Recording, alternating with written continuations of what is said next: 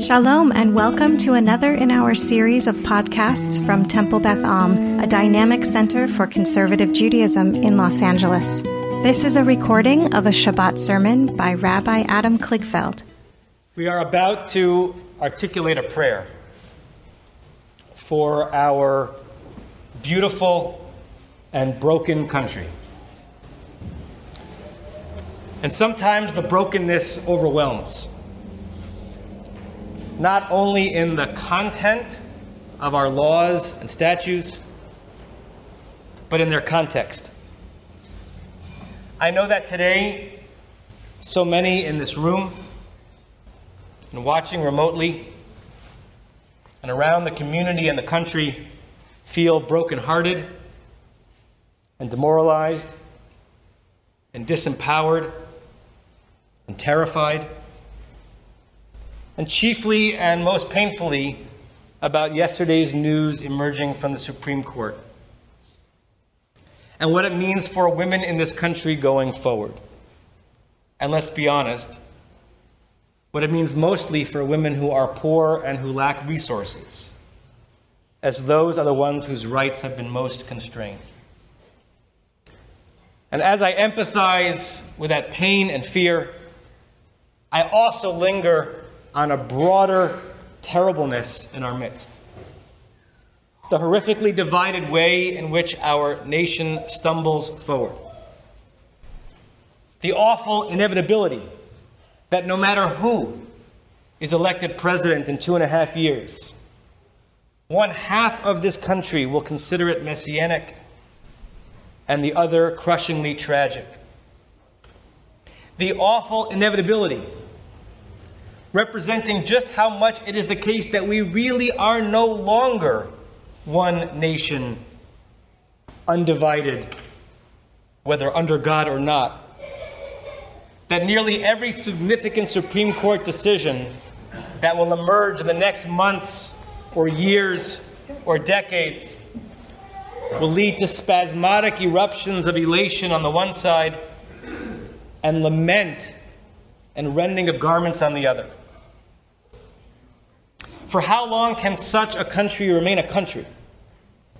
No matter how many beautiful, but ultimately anodyne prayers for it are said in sanctuaries such as this one. Today is a reminder to us all, and I mean to us all, about the vulnerability of powerlessness. And we Jews know that vulnerability all too well, and it's existential.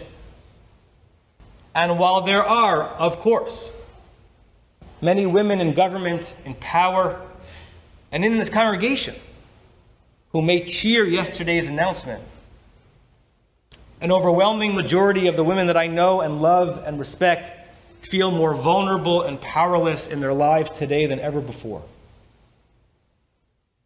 We all ought to meditate on what is at stake when we are subject to the laws and limitations of powerful people who do not share our understanding of liberty and freedom. And that meditation ought to ignite us to action, using the most powerful civic weapon to exist in modern society, the vote. If for you yesterday's shock has morphed in today's anger, it should transmute into tomorrow's determination and translate into your future vote, expressing your ultimate power as a man, as a woman, as an American. There is, of course, much to say about this topic from a Jewish perspective. It may surprise many of you for me to say that I firmly believe that nearly none of that Jewish material is actually germane to a national conversation on the issue. Just as we rightly bristle when evangelical Christians aim to direct national law and policy based on their interpretation of Scripture, neither should the Supreme Court take into account nor worry about this or any rabbi's halachic discourses, as if what a rabbi in Babylonia in the 4th century thought should impact American federal law. But it is worth sharing to this congregation succinctly and clearly that the broadest interpretation of Jewish law supports the notion of abortion in many situations, including many situations that will now be forbidden in many states in the Union. And it is worth stating that when the draft was leaked in May, the national organizations representing the Reform, Conservative, and mainstream Orthodox movements separately and somewhat differently, but unanimously, came out against the notion that Roe v. Wade should be overturned. That is not a small thing. Even if it remains the case that I'm not sure that the Rabbinical Assembly's opinion on this, for instance, ought to matter in areas of American jurisprudence. Jews may not all agree on when and in what circumstances the Jewish permissibility of abortion should be invoked. But an overwhelming majority of non-Haredi Jewish Americans are and will remain against the rollback of an American right that had been seemingly firmly in place for nearly half a century. That's also no small thing.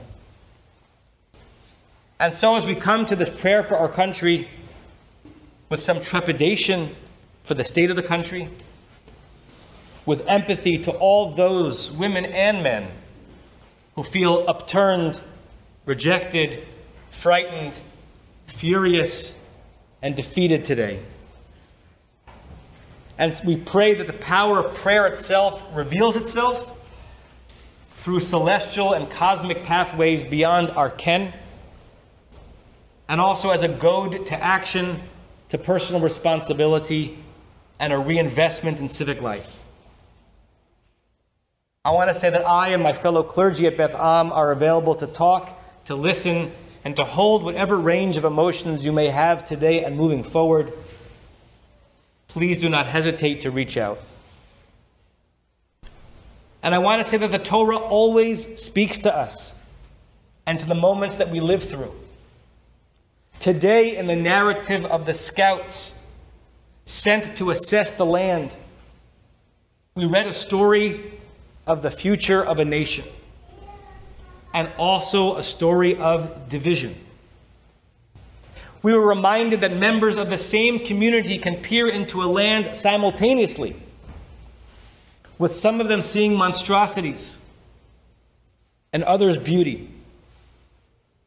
We read the verses that expressed fear and trepidation, and we were reminded that our God pushes us past those emotions towards hope, even when it seems lost, and towards creating the future, the land, and the nation we deserve and need. So like the scouts gazing into Eretz Canaan, wondering how and if it could become the promised land, Eretz Yisrael, we ask ourselves, what are we looking at? Is it bleak? Or is it within our reach? Will we be cowed by the giants who present themselves at the border? Or will we go up and inherit with grit and with travail and with a sense of rectitude the nation that is ours? May we all be up to that sacred and civic obligation. You have been listening to another in our series of podcasts from Temple Beth Am, a dynamic center for conservative Judaism in Los Angeles. If you enjoy these podcasts, we invite you to write a review on the Apple Podcast site or wherever you get your podcasts. For more information about Temple Beth Am Los Angeles, go to tbala.org.